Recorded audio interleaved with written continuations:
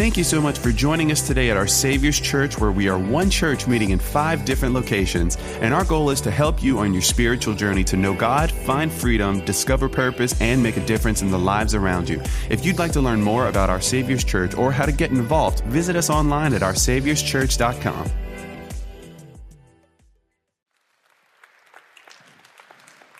Mark chapter 2. I want to talk to you today about the gift of gathering. If you want to open up your Bibles, the scriptures will be up on the screen, but we'll be in Mark chapter 2. They told me that it was small group weekend, and I love small groups. I love talking about small groups. I love being a part of small groups because small groups are significant. Small groups is not something that the church made up. Small groups is something that is found in the Bible. It's in the book of Acts. It says that the people, they came together at the temple. They gathered together at church, but they also went house to house. It's a picture of how they had small groups throughout the community. Church is more than 75 minutes on Sunday morning. It's more than that. This is where we come together and we gather in the name of Jesus, and we're encouraged, we're equipped, we're taught, we're mobilized, we're prepared. But we go out throughout the week and we actually walk out the calling that God has given to us in His Word. And we gather together. It's a gift that we have to gather together. And small groups are a gift that we have to have relationships in community. And it's so critical that we understand this, that it's not about us, but it's about what Jesus wants to do in us and through us. I've seen so many people who have come to small group for one reason, but they found that God brought them for a different reason. I've seen so many people who have come to church looking for one thing, and God brought them something that they really needed. There's what we want and there's what we need. And I want to tell you this, God cares about both what you want and what you need, but He cares more about what you need. And we learn in the book of Mark that Jesus is in town, and that Jesus comes to town, and that everyone begins to gather, that everyone begins to come to this house. It's not a church service. It's a very big, small group. The house is packed. It's so packed that people can't even get in. But what's interesting is in Luke, it's told in both Mark and Luke, there's 2 different perspectives of the same story. In the book of Luke, it says that they had come from every village of Galilee, from Judea and Jerusalem. That people heard about Jesus and they began to gather. When people hear about Jesus, they're drawn to Jesus. The scripture says it this way, that God is drawing all men, all women unto Him. It says that they came from these different cities. It's almost as if it were to say it this way, to modernize it. They came from Youngsville, Opelousas, New Iberia, Midtown, and they gathered together. It's a picture of how we come together and we gather, not about ourselves, but around Jesus. And then when we gather around Jesus, the place begins to fill. Mark 2 verse 2 says they gathered in such large numbers that there was no room left. It was packed. It was packed. No one could get in the house, and God's sharing the word. Now, it's interesting because it says as Jesus is sharing with them in Luke 5 verse 17, same story, different gospel. It says that the power of the Lord was present to heal. That as people are gathering around Jesus, people are circling around Jesus, the place is filling up, the place is overflowing, that not only is Jesus there, but power is there. And power is there because Jesus is there. And sometimes what happens is we can forget that we want the power, but we want the power without Jesus sometimes. And the reality is the power only comes with Jesus. Healing only comes from Jesus. Forgiveness only comes from Jesus. You can't, this is what the world wants to do. It wants to take Christ out of the equation. Anti-Christ means simply this, instead of Christ. The world is trying to replace Christ. You can't replace my Jesus. He's not replaceable. And so He's there. He's in the center. All eyes are on Him. They're focused on Him. He's teaching them the truth. He's teaching them the word. And it says that the power of God is present to heal. Here's the first point. There is power when we gather. There's power when we gather. Why? Because Jesus is present. Jesus put it this way in the book of Matthew. For when 2 or 3 or 2 or more are gathered in my name, I'm there. And if He's there, the power's there. So here's the question I want us to ask ourselves this week. Here's the question I want you to ask yourself today as you think about the message, maybe as you talk over lunch. Have I invited Jesus into the relationships and the moments and the situations of my life? Because I've met so many Christians who invite Jesus into their heart, but they don't invite Jesus into their life. And sometimes it's, hey, God, I got this. Hey, God, I'm going to do everything that I can to take care of this. And then if all else fails, then I'll look to you on my knees crying out. I've seen so many people, I've even experienced it in my own life, where I was foolish enough to say, God, I got this. I'll figure it out. Anyone ever been there? Got that t-shirt? Got a few of them in your closet? Yeah. It's like, God, I got this. Life has taught me, I don't got this. Marriage has taught me, I don't got this. Parenting has taught me, I don't got this. Finances has taught me, I don't got this. Friendships have taught me, I don't got this. Life has taught me, I need Jesus. And if you think that you don't, God in his mercy will allow you to learn even the hard way that you need Jesus. And it's not God being mean. It's God being merciful. And we've got to invite Jesus into the center of our life. You know, in my home, we have a 2.5-year-old and an 11-month-old son. And it is quite a handful. Any parents of young toddlers in the room know what I'm talking about? Pray for me. I'm praying for you. We'll fast for one another. We'll just believe that we're going to get through this season together. My 2.5-year-old, her name is Sophia. She is both beautiful and full of spunk, just like her mama. She's got attitude for days. And like, she loves to be bossy. She got that from me, Pastor. She's got a little controlling side. She's a little bossy. And she loves to tell us what to do. And we're trying to parent her, and she's trying to parent us. And so one of the things that we've been trying to do as parents, I kid you not, over the last year, we've been teaching our daughter how to pray. And I wish that I could sit up here and say, well, you know, I'm a pastor and my kid just prays really great. You know, she's praying in tongues at 2.5, yada, yada, yada. No, that's not true. She's 2.5. She's just like every other 2.5-year-old. My kid hits and bites too, just like yours. We've been trying to teach her how to pray. We've been modeling for her what it looks like to invite Jesus into the center of the situation, into the midst of our home.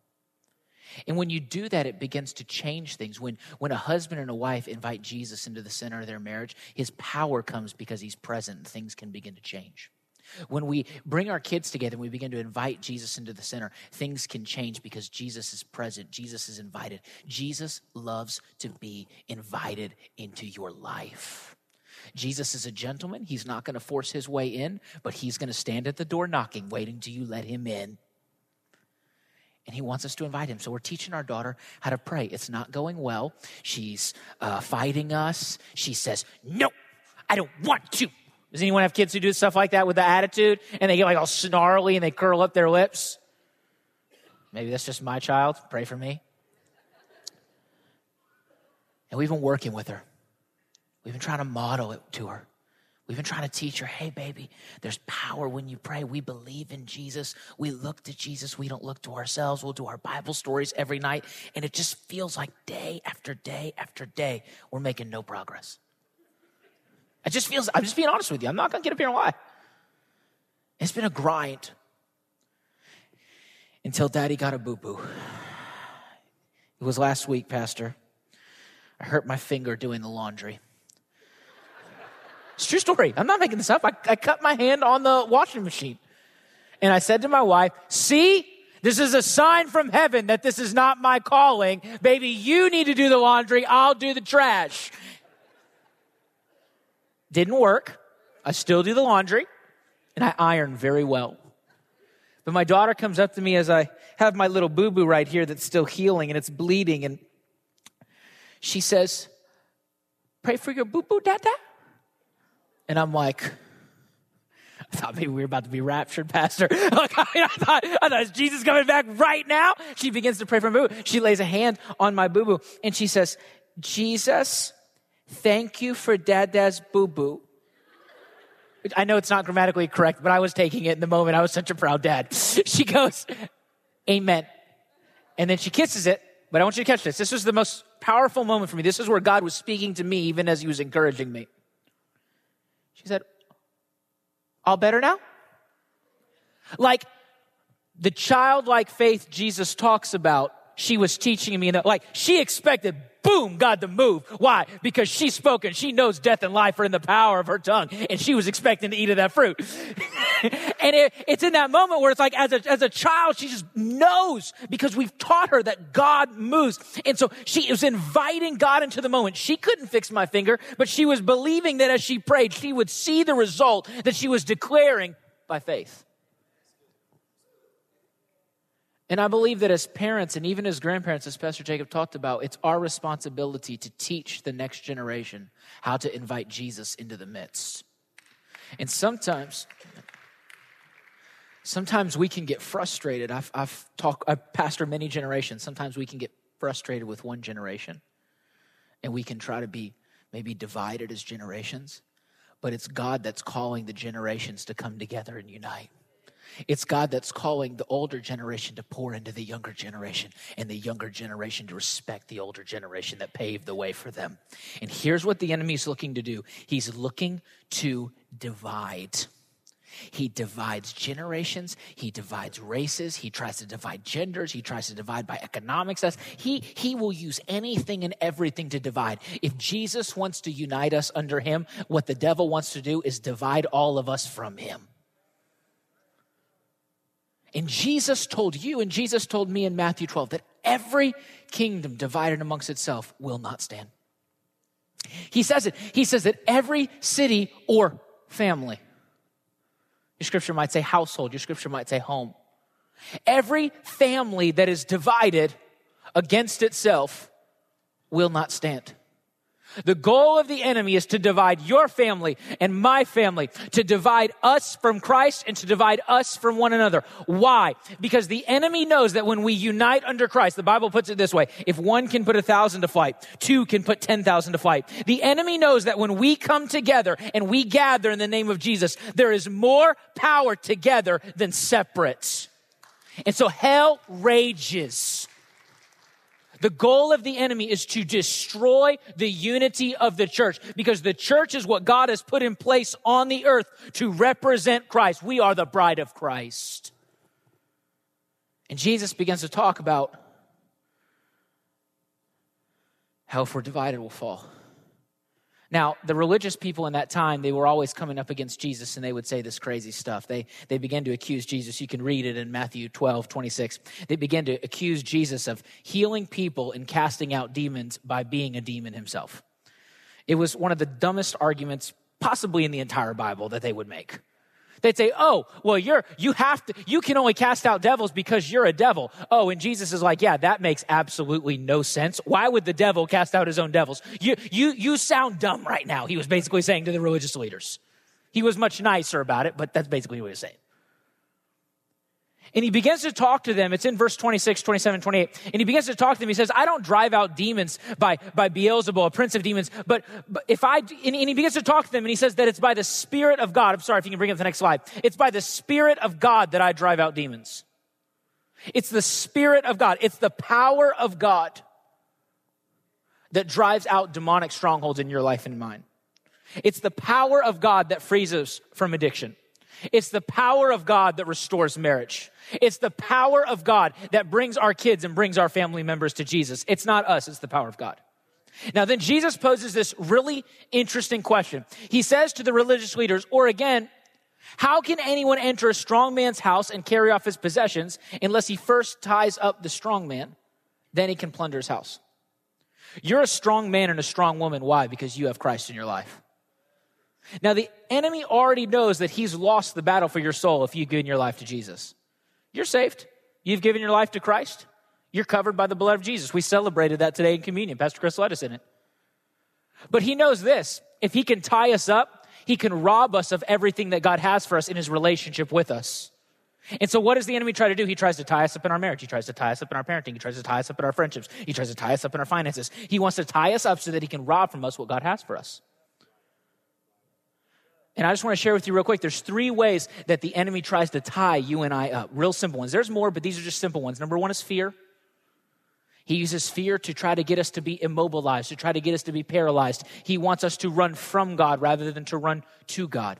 But the scripture says that you and I are not given over to a spirit of fear, but that we are given over to love, power, and of a sound mind. Fear is not your portion, church. He tries to divide us with hate. He wants you to hate me, and he wants me to hate you. He wants women to hate men. He wants people who are African American, Hispanic, and white to hate one another. He wants people who are rich and poor to hate one another. He wants people who are young and old to hate one another. He wants people to hate people. Why? Because God's called us to love one another. He uses hate. And then he uses religion. He tries to utilize religion where we get focused on ourselves rather than on Jesus. Where we make it all about works and what we can do and what we can achieve and what we can earn rather than the finished work of the cross where Jesus earned for us what we couldn't earn for ourselves. And the danger of religion is this. It takes the focus off of Jesus and puts all the focus on me. The root of religion is pride. Where we say, you know what? It's no longer about Jesus, it's about me. Hear my heart, I love you. It's not about you. It's not about me. It's all about Jesus.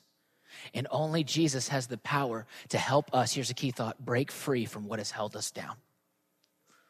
He wants to help us break free from what has held us down. Maybe you need freedom in your marriage. Maybe you need freedom from addiction. Maybe you need freedom in your finances. I believe this with my whole heart. Everyone needs freedom. I have been in freedom small groups. I have led freedom small groups. I preach at the freedom conference at our church. I recommend to anyone and everyone, if you haven't been through freedom, I know you think, oh, the church is just telling me to check off a box, yada, yada, yada. No. It is the number one best curriculum. I have seen it change the lives of hundreds of people. I have seen people who had addiction find freedom. I've seen people with hurting marriages be restored. I've seen people who have had troubles and traumas from their past, from parents or aunts and uncles that abused them, find the fullness of freedom. Jesus gives us freedom for eternity at the cross, but he offers us more than that. Jesus wants us to walk in the fullness of freedom every day of our life, and we have to choose to receive it. And so I encourage you, if you haven't been in a freedom small group, get in one. It's my number one favorite, most recommended small group is a freedom group. Change your life. A lot of people won't get in a group. A lot of people won't gather together because there are barriers in the way. Point number 2, we have to press past the barriers to gather. We got to press past. About 20 minutes ago, I told you in the beginning of the story about how Jesus came into this room and it was really crowded. Now, as he's in this room, there's something taking place outside of the room that nobody in the room knows about. There's 4 friends who hear that Jesus is in town, and they have a friend who's paralyzed. They have a friend who is not able to walk. They have a friend who is not able to move, and they care about their friend. They care about their friend so much that they stop what they're doing and they go and they find him and they pick him up and they bring him with intentions of placing him at the feet of Jesus. Now we learn in the scripture in verse 4 that they couldn't get to Jesus because of the crowd. That it probably took them so long to go get their friend and carry him that they were willing to give up their seat in the house so that they could go get their friend. And then they get to this house and they can't get in. Let's be honest right now. A lot of times we're so busy thinking about ourselves, we forget to think about others around us. And the gospel tells you and me, it's in the book of Galatians 6:2, that we're to carry the burdens of one another, and in such we fulfill the law of Christ. It's not just about us. It's about us caring about those around us that God has placed in our life. And it says that they get to this house and they can't get in. They can't get in. There's a barrier. So what do? They start climbing. Now, I have no idea how this would have gone down. I can't imagine 4 guys carrying someone who's paralyzed up on a roof. I can't imagine this was safe. Like, I seriously doubt that they had a ladder, that they had a pulley system, that they had a plan in place. I'm pretty sure if it was 4 guys, I'm going to guess they were winging it like most of us do. And they were going for it. And they said, we're going to get our friend in front of Jesus no matter what it takes. What I love about this picture is that Christians should be creative. The world is looking for ways to stop us from spreading the gospel. We need to look for creative ways to spread the gospel anywhere and everywhere. And so these dudes climb up on the roof. They make the climb. Sometimes in your life, there's things that God's going to call you to climb. Metaphorically speaking, there are mountains that God's going to call you to climb. And it might feel lonely when you climb those mountains because other people aren't willing to make the climb. But if you make the climb that God calls you to, you'll experience things that others don't. And then they get up on the roof and they begin to dig. It's interesting because the Bible goes into detail and says that they dig through the roof. Sometimes God's going to call you to dig in your word because there's things that God wants to show you that if you don't go dig in your word, you won't find. But God has prepared you and your heart. He wants to reveal to you by the power of the Holy Spirit what you need that's personal for you. You see, right now, I have the privilege of speaking to the church corporately. We come together and we gather corporately, but God can speak to you personally. God will speak to you as you read your word. God will speak to you as you're part of your small group. God will minister to you. He's not just the God of Sunday. He's God every day. And it says that they dig through the roof and that they lower this man before Jesus. I really don't know how they did it. I hope that they had ropes and they didn't just drop him, but they get him before Jesus. They get down on the ground in front of Jesus, and it says that Jesus sees their faith. Not just his faith, their faith. And he looks at this man, and I know you're thinking he probably says, get up and walk, but he doesn't. He shocks the room. He says, son, your sins are forgiven. Okay, that's interesting, Jesus. Came for a healing, and you're here forgiving. This isn't what I wanted, but maybe it's what I needed. Now, some of the religious people, some of the teachers, some of the Pharisees in the room, they begin to question what's going on. And they're thinking to themselves, why is this guy talking like this? Why is this fellow talk like that? Basically, they're saying, who does this Jesus guy think that he is? Only God can forgive sins. Newsflash, Jesus is God. Always was, always is, always will be. The same yesterday, today, and forever. And it's only Jesus that can forgive your past and my past. There's nothing that you or I can do to earn it. He did it at the cross. And can you bring that scripture back up real quick? Mark 2, verse 5 through 7. I want to share something with you that's interesting. It says that they were thinking to themselves. The New King James Version will say that they were reasoning in their hearts or they were reasoning in their mind. And sometimes I want to give you this key thought. Our reasoning, if you can bring it on the screen, is often our biggest resistance. We can begin to reason with God and to try to put God in a box. My grandpastor says it to me this way. He says, Stephen, your three worst counselors are me, myself, and I. And that's so true. Because every single one of us has been a special flavor of dumb at least one point in our life. And it's the truth. And we begin to reason with God. We begin to negotiate with God. We try to barter with God. Ever been in your prayer life and you're trying to negotiate with God as if like you've got a better plan than God? And here's the reality. It won't show up on the screen. When you reason with God, all you do is rob yourself in your relationship with God. We rob ourselves of the better that God has for us. So many Christians settle for less when God has something better. And they're sitting there and they're in this room and they're reasoning in their hearts, they're reasoning in their minds, and they're trying to discourage Jesus from forgiving this man. Jesus is the Messiah that they've been praying for. The Savior that they needed, but not the Savior that they wanted. And he's there in the room and he's forgiven this man. He gave this man what he needed, but it wasn't what they expected. And the Bible says that Jesus then begins to look at these religious people and he challenges them. He asks them this question. He says, which is easier? To say to the paralytic, to say to the man who has never walked in his life, your sins are forgiven, or walk for the first time? Which is easier to do? And Jesus looks at them and he says, I want you to understand something. That the Son of Man has the power to both heal and forgive. Basically, this is what Jesus was saying. Don't put me in a box. Don't put me in a box. You trust God with your marriage, he can heal your marriage. You trust God with your kids, he can lead your kids to him. You trust God with your relationships, he can bring you the right friends that you need for your future. You trust God in your finances with your tithe, with the first 10%, he'll lead you in your finances. Me and my wife, we made the decision that we're going to put God first in every area of our life. And this is the determination we made. God can do more with 90% than Stephen can do with 100%. And it's just trust. Well, we trust him in every area of our life. And so he looks at these guys and he says, which is easier, to heal him or to forgive him? Now he knows that he's all in all. He can do both. So he looks at the man and he says, get up, walk, and go home. So the man gets up, he walks, and he goes home. Now sometimes when we read the Bible, if we read too quickly, we can miss that the story's actually not over. There's one more sentence we'll get to in a second. Before I do, third point, there's something personal for everyone who gathers.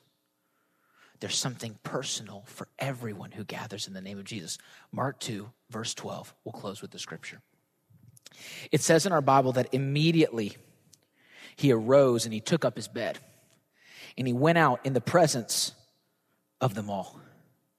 And that this amazed everyone, and they praised God, saying, we have never seen anything like this. It says that the man got up and that he left and that he was praising God and that all were amazed. If you study that Greek word all, have you ever seen like people do Greek studies, that Greek word for all, it means all. I do that all the time because my dad actually knows Greek and I have no idea because he didn't teach me. So I act like I'm going to say something profound and it's not, Pastor. That word all, it literally just means all. And that includes you. That includes me. If we gather. You see, if you read it specifically in verse 12, it says, this amazed everyone and they praised God. This amazed all that were there. But there were people that didn't show up and they didn't get to experience what everyone that was there got to experience. And sometimes we won't press past the barriers. Sometimes we won't press past the obstacles that come in our way. And we will rob ourselves from what God wants to do when we press past the barriers. Sometimes those barriers that the enemy tries to use to defeat you are the very barriers that God uses to develop you into the man or woman he's called you to be. And it says that all were amazed and began to praise God.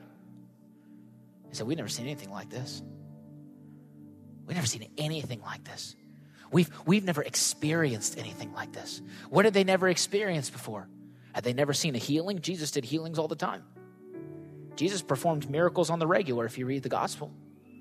What had they never seen? Was it the forgiveness of sins? Maybe it was that. Maybe they had never seen a man forgiven. Maybe they had never seen a man healed. Maybe they had never seen both. Maybe they experienced something that they never expected. And here's what I realized. This is the revelation God gave me in my prayer life. Sometimes what we want from God isn't what we need most. And sometimes we go into a situation expecting this, but God really desires to do that. And as God begins to do that, we can get disappointed or frustrated with God.